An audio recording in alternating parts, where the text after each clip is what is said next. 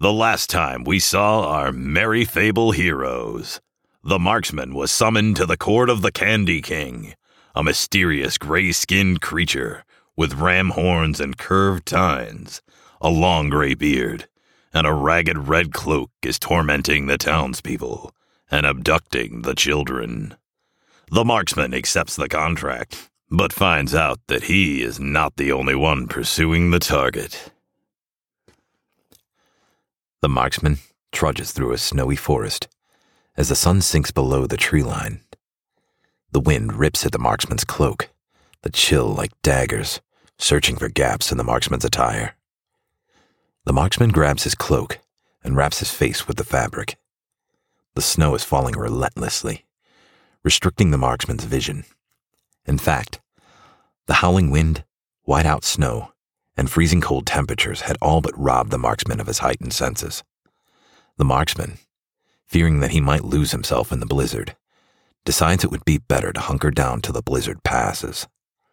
Nothing else can possibly navigate out here in this snowstorm, neither his target nor anyone hunting it. The marksman finds a tall, sturdy pine with long, brushy branches extending out in all directions and raises his hand straight out.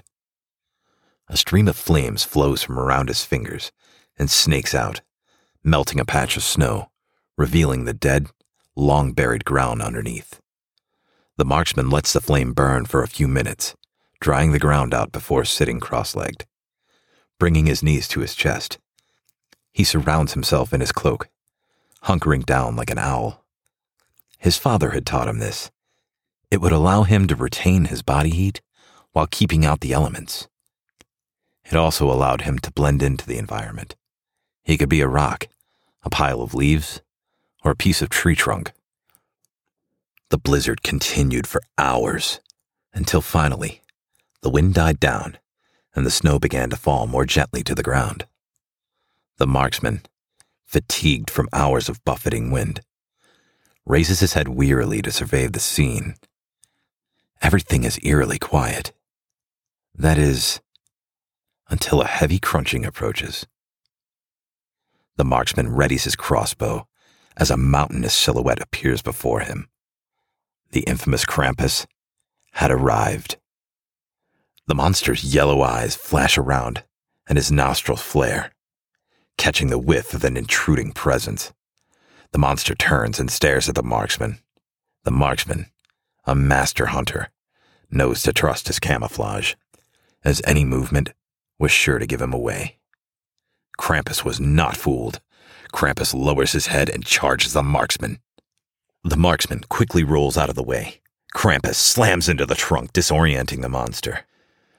The marksman didn't escape unscathed, as the impact shakes a freshly fallen snow from the boughs of the pine tree.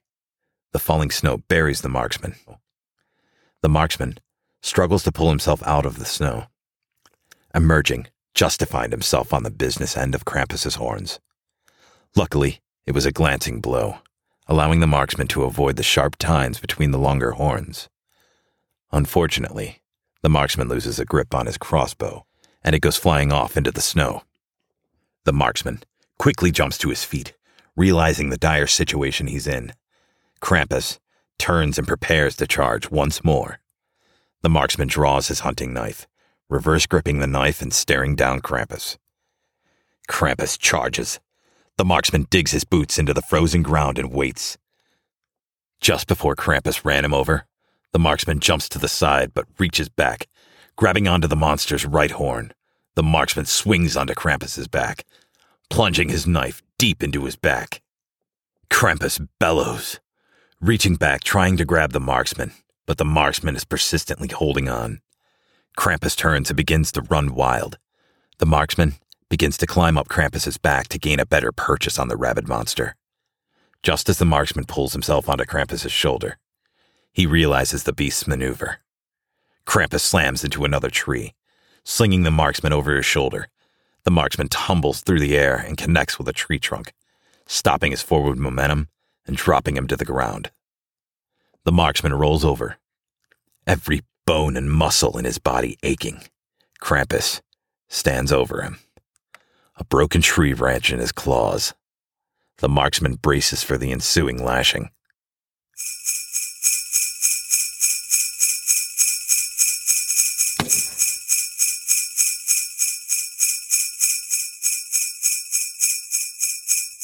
The marksman looks up quickly to see what made the noise. Krampus had been thrown 15 yards, the beast laying unresponsive against a tree. The marksman notices a familiar object lying in the snow. It's round, covered in festive paper. A tag stuck on the paper. The marksman gets up and limps over to the object to read the tag. "Merry Christmas, Timmy. Happy bowling. Good thing Timmy wanted a bowling ball this year. I don't think a teddy would have had quite the effect." The marksman looks over to see that the voice was coming from a muscular, jolly-looking fellow with green-tinted goggles resting on his forehead. He has a giant burgundy sack attached to his back via a harness system, and a giant hose running out of the bag into what appeared to be a present cannon. A sleigh pulled by 9 reindeer sat out in the clearing. The festive man's cloak was a cherry red with a white trim.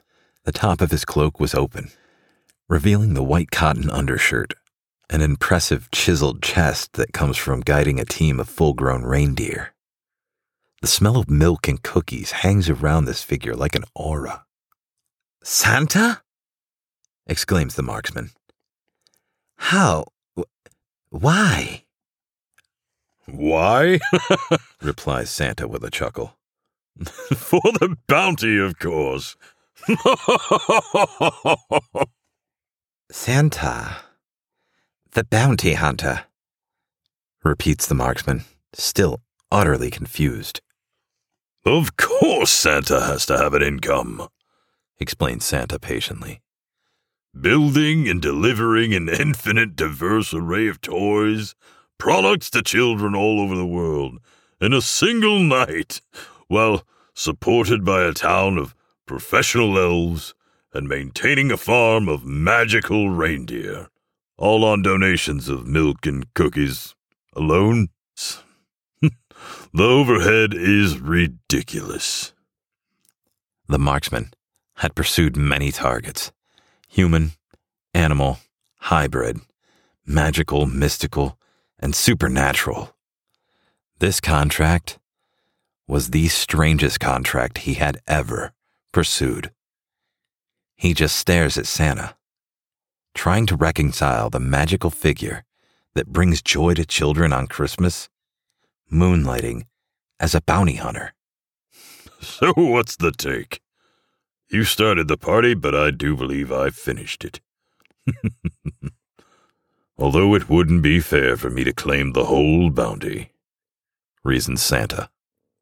The marksman considers what Santa had said about his passion project being funded by Santa's extracurricular activities. "Don't worry, Santa. Take him away," says the marksman. "Take Krampus and go. Collect the whole bounty." Santa stares at the marksman with a glint in his eye. He was exceedingly grateful for the kindness being shown.